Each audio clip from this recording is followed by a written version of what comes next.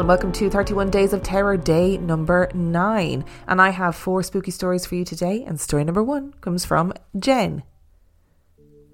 In January of 2010, my husband and I went with 2 other couples on a dream vacation to Ireland. We spent a day travelling around the Dingle Peninsula, ending with arriving at Kilmalcadar at twilight. Kilmalcadar is a site with the ruins of an early Christian Romanesque church and several other very old things of interest, including a cemetery and an Ogham stone. Out of all the wonderful things on our itinerary for this trip, this stone was one of the things I was most looking forward to visiting, because these stones are super old and mysterious. Ogham is an alphabet used between the 4th and 10th centuries, mostly to write the early Irish language. On this tall and narrow stone, the language looks like horizontal lines cut along the side of it.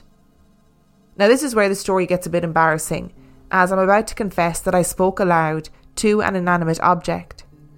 As I ran my hand down the cuts along the side of the stone, I muttered aloud, "Old stone, what do you say?" I know, weird. As if in reply, I then heard just a few inches from my right ear a male voice, as if a man was whispering as loud as he could. I immediately looked to my right and saw my male friend directly parallel to me to my right, about 50 yards away, checking out the cemetery, but way too far from me to have been the source of the voice. Everyone else in our party was pretty far behind me, inside the church ruins. We were the only ones on the grounds. After I realised there was no obvious answer for who produced the voice, I thought, okay, something very unusual just happened. I did just hear a distinct voice say something specific to me, which bears no resemblance to any words I recognise or understand. Soon after, I joined the others in the church ruins. I didn't say anything to anyone at the time about what happened. I was still trying to wrap my mind around it. Inside the church ruins, I came across a plaque that said that the Ogham stone translated means the name of Mael Inber, son of Brocken, and that the stone was probably marking a grave. I took the name Mael Inber to the Gaelic-speaking tent at an Irish festival a couple of years ago and asked a Gaelic language expert how he thought it might have been pronounced in Old Irish. He said his best guess was Malyin Beer. This pronunciation, considering that it was a whisper, was close enough to what I heard to be very, very intriguing to me. Wherever that voice came from, I very much treasure the whole experience, and that it happened just for me, and in my favourite place in the world. I have Irish ancestry that I don't know much about, and who knows, maybe this fellow is an ancestor, and maybe that's why I was inspired to try and talk to the stone. If somehow by chance I could find others who have had paranormal experiences at the Kilmalcadar site, I would be thrilled. I've looked on paranormal websites for mentions of the site, but I haven't found anything.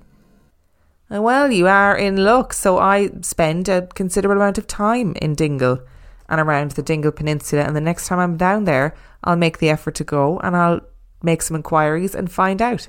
I also don't know anything about Old Irish, so I couldn't even say to you, this is how I think it might be pronounced, because I have absolutely no idea. But Ogham stones are pretty amazing things. If you don't know what an Ogham stone looks like, it's Ogham. And if you look them up, they do look very cool. And also, just as a total aside, if you kind of want something to like commemorate that time, there are lots of great Irish jewellery companies that make Ogham jewellery.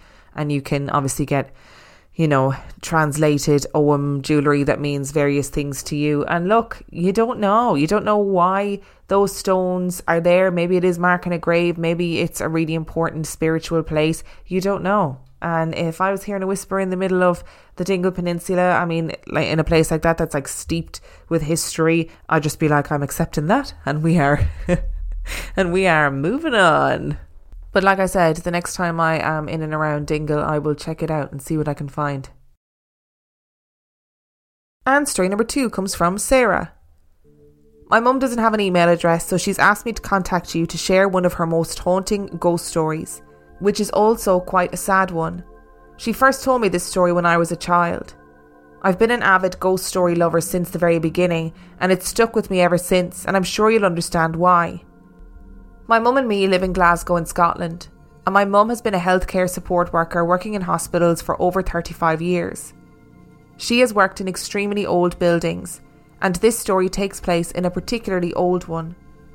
During this time, she was working in a medical ward, and upstairs from her current ward was an old neonatal ward, which is a ward for sick babies. This ward had been closed well before my mum even started her job in this hospital, so maybe for 6 or 7 years at that time. Nobody would ever go into this ward, as there was no need to. It was completely empty and had been since the day they closed it for good. One night my mum was working on a night shift. It had just gone past 1 a.m. and all was finally quiet on the busy ward. One of her friends, also a healthcare support worker, asked her if she could hear something. My mum is hard of hearing at the best of times, so my mum replied, "No, what is it?" To which her friend replied, "It sounds like crying." My mum strained to listen, and sure enough she could hear a very, very faint and quiet crying. But neither of them knew where it was coming from, as all their parents were fast asleep on the ward. They were both really freaked out by it, but soon their duties on shift took over and they never thought anything else of it. A few nights later, my mum was on shift again, and again when it was eerily quiet, she and her other colleagues could hear the same hushed crying sound. One of her colleagues said that other people who worked there across the years had reported hearing the same sound at night, and that this wasn't anything new. Another colleague suggested that it was coming from upstairs, the old shut-down neonatal ward. They all laughed at her and said things like, "Not a chance, there's nothing up there." However, my mum was intrigued, because where else was the sound coming from? Later that night, the colleague who suggested the crying was coming from upstairs said she was going up to take a look. Everyone said she was crazy, but my mum was tempted to go with her, so tempted that she actually went. So they went up in the old screechy and creaking cage lift to the floor above. This particular hospital was notorious for being extremely warm, as are most hospitals.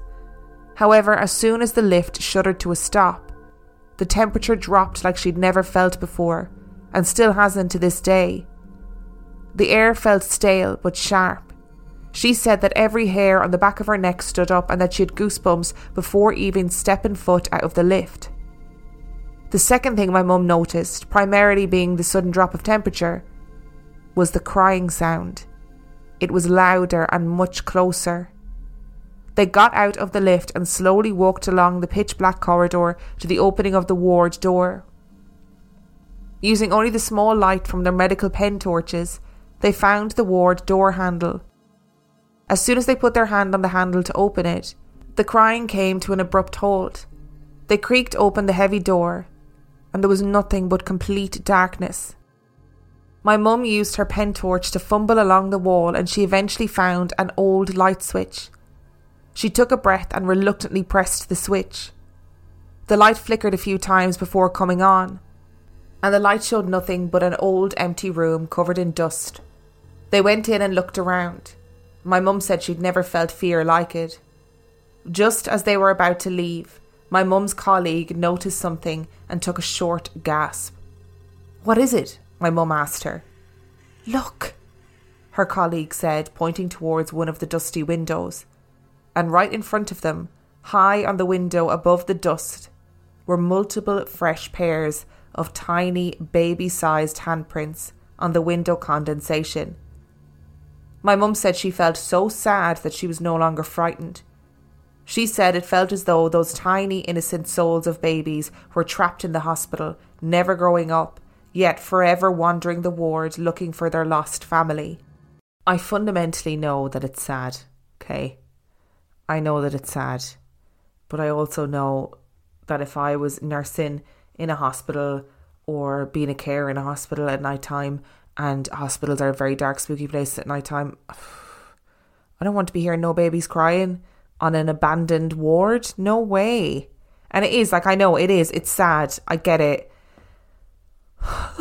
But I don't think I'd be going back into work. I don't think my fear would be overawed with sadness, to be honest. I think I'd be just like, yep, the fear is still there and I am noping out of this ward and out of this job. But I guess it's just like one of the weird hazards of working in a hospital. Like weird things are going to happen. Weird things are going to happen at night time when you're on the night shift and, you don't know what's really going on. Where did those footsteps come from? Where did that sound come from? Oh shit, is that a baby crying? Oh, what the perils of being a healthcare worker, man. And story number 3 comes from Angie. I've been a realtor for over 10 years. I have absolutely had a few experiences where I was uncomfortable in a house. 3 houses, in fact. My first experience was in a house built in the early 1900s. It was a home directly next door to a Catholic church, and it was the house that the priest lived in at one point. Its last occupant was a single man, not a priest, and as soon as I set foot in the house, I felt like something was watching me. My clients and I moved through the house, turning on lights and opening doors, only to turn our backs and have the doors close and the lights turn off. One of my clients got locked in a small pantry she looked in, claiming she couldn't get the door open and that she felt lost in there. I would have been fine leaving, but they wanted to look in the basement. We had to walk through a basement room strewn with papers and records and old furniture to get to the furnace room because they wanted to see the mechanicals. When we were leaving and heading back through the first room, we noticed a typewriter in the corner. It was an old style, and in the typewriter was a paper with "All work and no play makes Jack a dull boy," typed over and over. Now, I'm sure you know this reference, and this was someone's idea of a joke, but it made us all just want to get out right away. They didn't buy the house. My second experience was short and sweet. On a realtor tour, when agents go to look at a new listing, my friend and I were making our way through an old lake estate. We looked at the upper levels and decided to look at the basement. We descended the stairs together. I was feeling very uneasy but didn't say anything. As we got to the bottom of the stairs, my friend looked at me and said, "I need to get out of here now. There is something not right down here." I felt the same way, and we turned and ran up the staircase, both realising just how freezing cold it was on the stairs as soon as we crossed the threshold to the upstairs. We could both feel the darkness in that space. Lastly, I got a call from buyers I've never worked with to show a very old home, late 1800s. I got to the property early to turn the lights on. I went through the house, except for the basement, and turned on all the lights, feeling somewhat edgy, as I had thought I saw a shadow moving through the dining room to the kitchen. There was a door in the back stairwell that I took to get back downstairs from the second level. In the stairwell there was a door. I opened it to find another staircase I assumed went to the third floor. When I grabbed the doorknob, it was ice cold. When I opened the door, a rush of warm air hit me and I felt dizzy. I recalled saying out loud, "No way, nope, I will not be going up those stairs." I made the decision to just walk right by the door when I was showing the house to the buyers. The buyers showed up and we found ourselves in the stairwell. Mr. Buyer stopped me and said, "What's in there?" I said, "Oh, it's an old stairwell," hoping to just move on, but no, he wanted to have a look. He proceeded to open the door, commenting on the freezing knob and taking one look up the staircase, which was painted black, FYI, and announced, "Oh hell no, there is no way we are going up there." They quickly decided against the house and I ushered them out the front door. I was left to turn off lights. There was a light I left on by the front door that I saved to last. When I got to it, it was off. I know I left it on and I did not turn it off at a different location. In fact, the switch had to be moved to the off position. And no, the buyers didn't turn it off. When I turned it back on, it flickered like crazy and then went off and immediately turned back on. I said aloud, "I mean you no disrespect, but I am leaving your beautiful home. Please do not follow me." I locked up and didn't look back. Never hurts to tell the spirits not to follow you. You know what, Angie? I agree. And I believe this story came in reference to a story that I did quite a while ago where I was talking about real estate agents and I said, like, surely realtors see things when they're traveling around houses, right? Surely they go into houses and they think, well, this place is fucking freaky, and this confirms it. I think I'd end up being like, you know that episode of The Simpsons where Marge becomes a real estate agent but she just keeps telling people the truth? I'd be like that. I'd be like, the murder house, and I'd have to tell people. And I would secretly be hoping that people didn't go into the creepy stairwell as well. I'd be like, no, that's just a door to nowhere. I wouldn't worry about it. It's definitely not haunted. But it makes sense, you know, if you're travelling around loads of different houses all the time, your intuition for when things don't feel right must be pretty strong. I like to imagine too that real estate agents have just like a list of haunted houses in the office where it's like, you know, 2-story houses, apartments, haunted houses. And story number 4 comes from Jenny. One time when my youngest child, Caroline, was 2, we were alone in the house together. It was very quiet. The only sound I heard was the ticking of the kitchen clock. She kept looking up the stairs while she was playing and saying, "What's going on upstairs, Mama?" Then she suddenly jumped up and crawled into my lap and said, "What's going on, Mama? I'm scared." There was literally not a sound in the house. Later that same month, she said she saw a white hand coming out from under her bed. I brushed it off as her dreaming or imagining things, but now I'm not so sure. She still talks about that white hand 4 years later. Caroline is now 6 years old and used to have a canopy over her loft bed that sort of looked like a covered wagon. The fabric is a bright green colour, and while you can't see through it, you can see light and shadow on it. She refuses to have it on the bed anymore because she says that she sees shadows dancing on the canopy at night time. She doesn't share a room with anyone, and there is nothing that would move around in her room, especially after bedtime.